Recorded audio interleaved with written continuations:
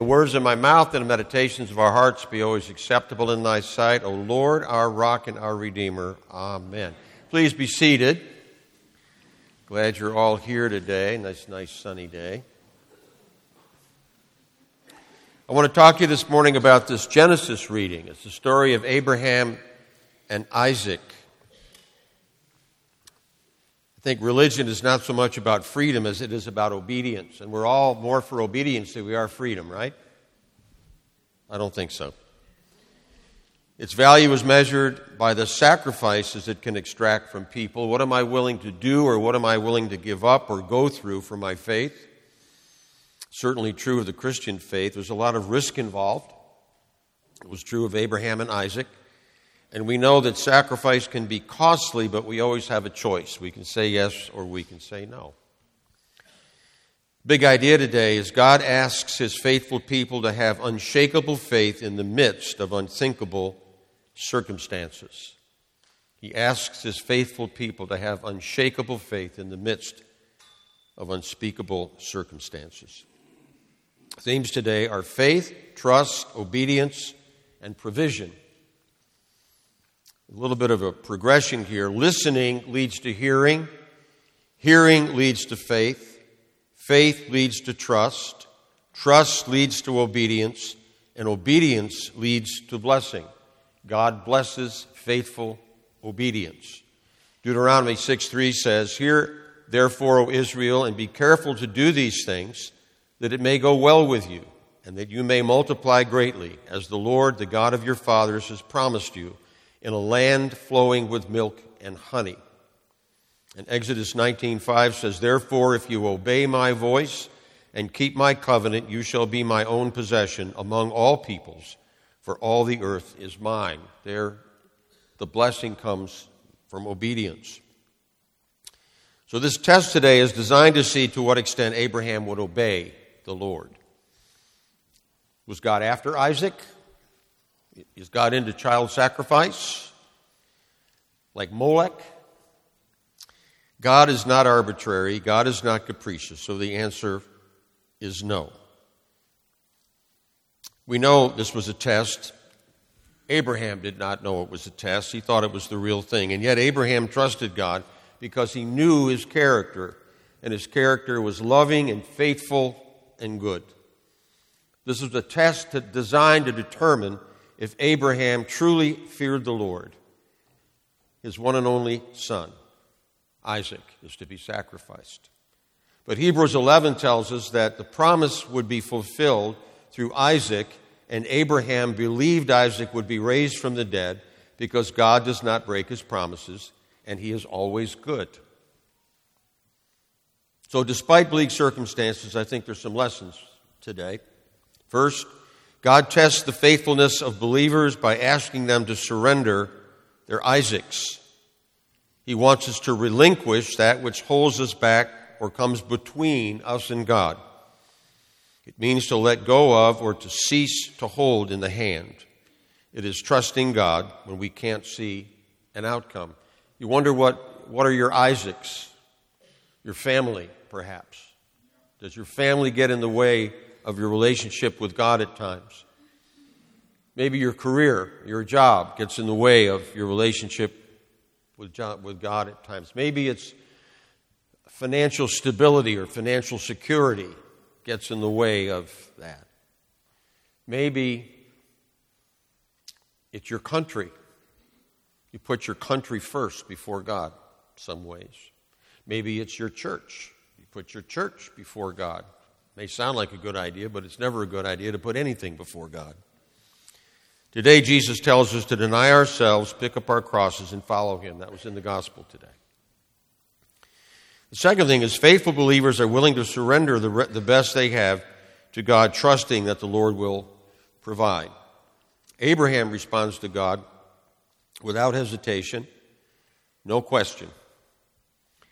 Doing things that involve a risk or experiencing something you didn't expect was going to happen.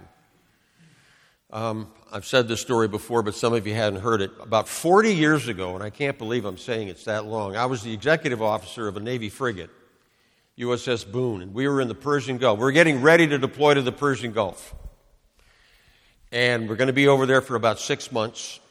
And Kathy comes to me with this bag of Christian booklets and tapes and tracts and things. She says, "You need to take this." I said, "I'm not taking that. I don't have any room. What am I going to do with that?" "Take it."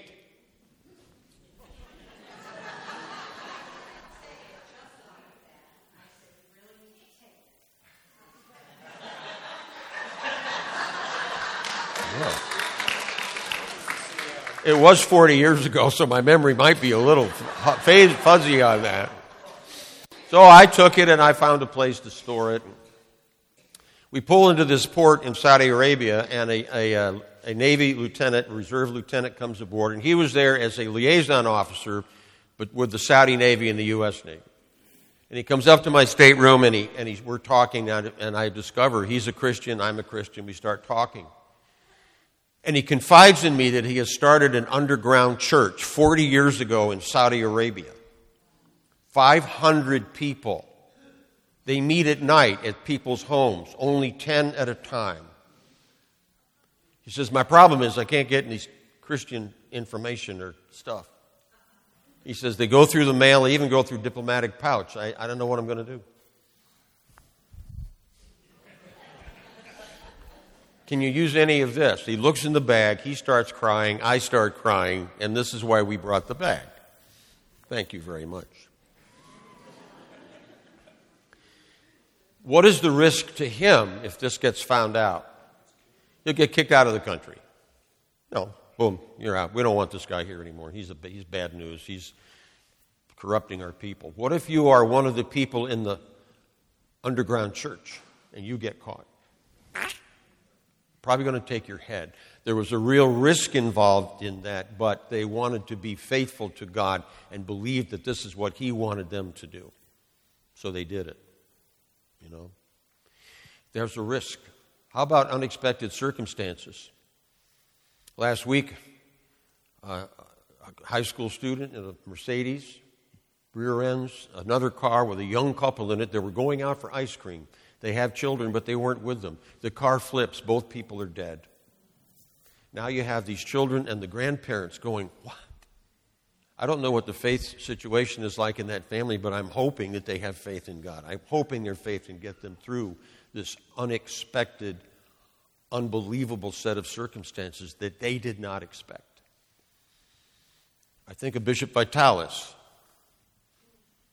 His wife goes to have dinner with her mother, goes for a walk, and doesn't come back. And next thing you know, she's dead. Totally unexpected. Didn't see it coming. Difficult beyond all measure. 4 children, a diocese that's growing, ministry to do, family to take care of. But this is a man of faith. And through it, he has trusted God to supply his need. And God is faithful to supply his need and keep him going strong for the kingdom of God and minister and be a faithful father to his family at the same time. The Lord knows our needs. He cares about our needs. Well, how about leaving grace? Here we are. In the early 2000s, things were going south in the Episcopal Church. I was a deputy to 2 general conventions. Kathy and I went to Minneapolis and we went to Columbus, Ohio.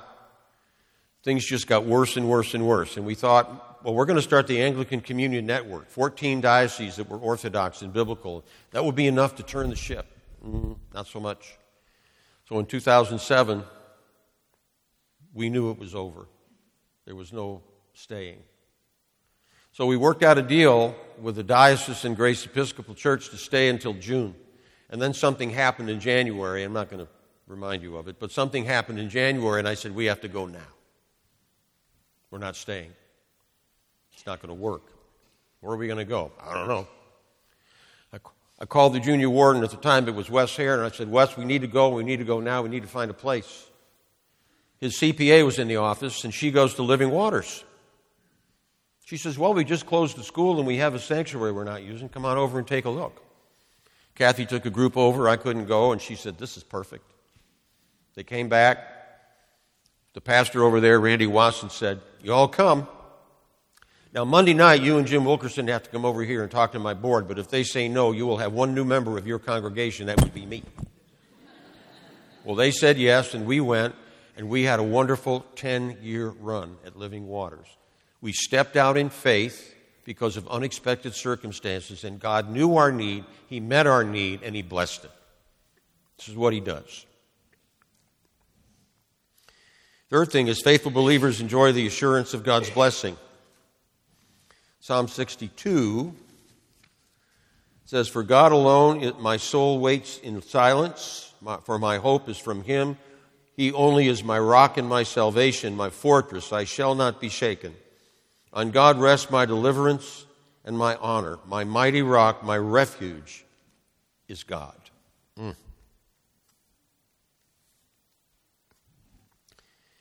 Part of our problem is that we do not trust God. We question and second guess Him. We don't trust Him to bless obedience. He tells me to tithe and He will bless me, but I'm saving for a rainy day.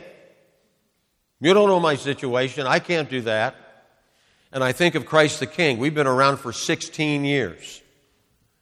We've never been in the red. Thank you. We give away 25% of all tithes and offerings every year. It's just something that we do. I'm not saying, oh, look at us, we're so wonderful. But God has called us to this, and we do it faithfully, and He continues to bless us. In a very short time, this whole project became debt-free. Didn't expect that to happen, but it did. We're building a building over here. And the bids came in, and I told you we were hoping between 5 and 7 million. It came back at 4.2. We have chosen a contractor, McLaughlin Group. It's going to build it. We're down to 2 banks who might give us a loan if we need it. It's a $4.2 million project. We have $2.2 million in the bank. We have more than half in the bank. And I'm hoping that it comes so we don't even need a loan. My hope is we get the shovel in the ground on April and we're in the school. We're in there by Christmas. Wouldn't that be good? Pray for that.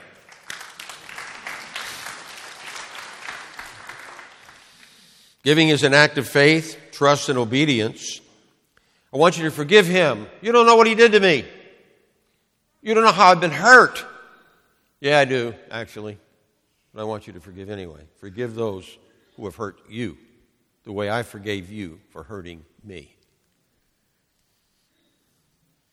Christ's requirements for discipleship allows for no rival loyalties and no holding back. I want more of you, Don. I want more of you. Christian life becomes a life of worship in which true worshipers fear the Lord and surrender themselves to Him. As it says in the gospel, we die to self, we pick up our cross, and we follow Him daily because He is trustworthy and faithful. And as I think of Jesus as Lord and God as Father, some questions come to mind. Do I really belong to Him? Do I really recognize His right to me?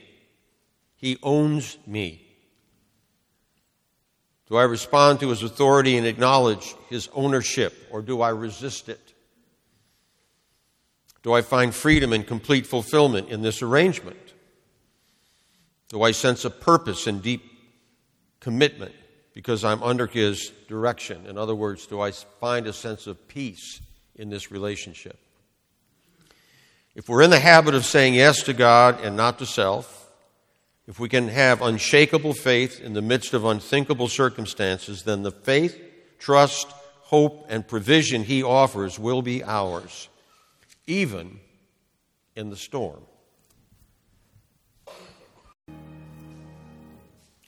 Unshakable faith in the midst of unimaginable circumstances. God is faithful.